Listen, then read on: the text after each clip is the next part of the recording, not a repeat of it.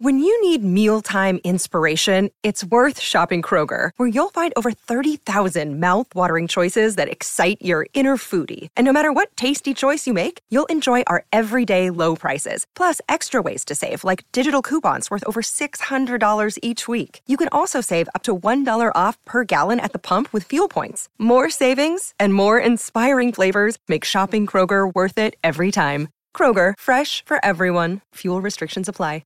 Where do they get their players from, Moana? The islands, leftover players from New Zealand, will they end up like the Fijian Drua, and will they play more in the islands?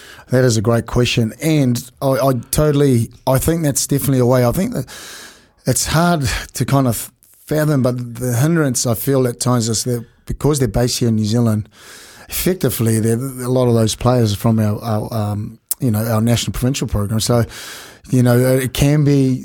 It can kind of look, because you're coming through the same system, and therefore, all our kids are kind of are playing that way. But so for me, that's why the Drua are exciting, because a lot of them are from Fiji and they've played in those competitions in Australia as Fiji, as the Drua, sorry. And so I think that model for our Pacific team going forward is definitely one to pursue in, and really the hardest thing is where's the base going to be, whether they split it but it's kind of just really getting continuity, and that's going to be the hardest thing for the team being from Tonga, Samoa and Fiji as well. Yeah, I mean, because there's quite a few Māori boys in that team and too, Māori, right? Yeah. So they're when Chris says where are they recruiting players from, I mean, and that's the thing, a lot of them are based here, so it's hard to all of a sudden go, all right, you're going to be living in Apia for That's right. 4 months. That's right. And then, compared to the Drua, who are, from the islands in Fiji. So that is the tough kind of, and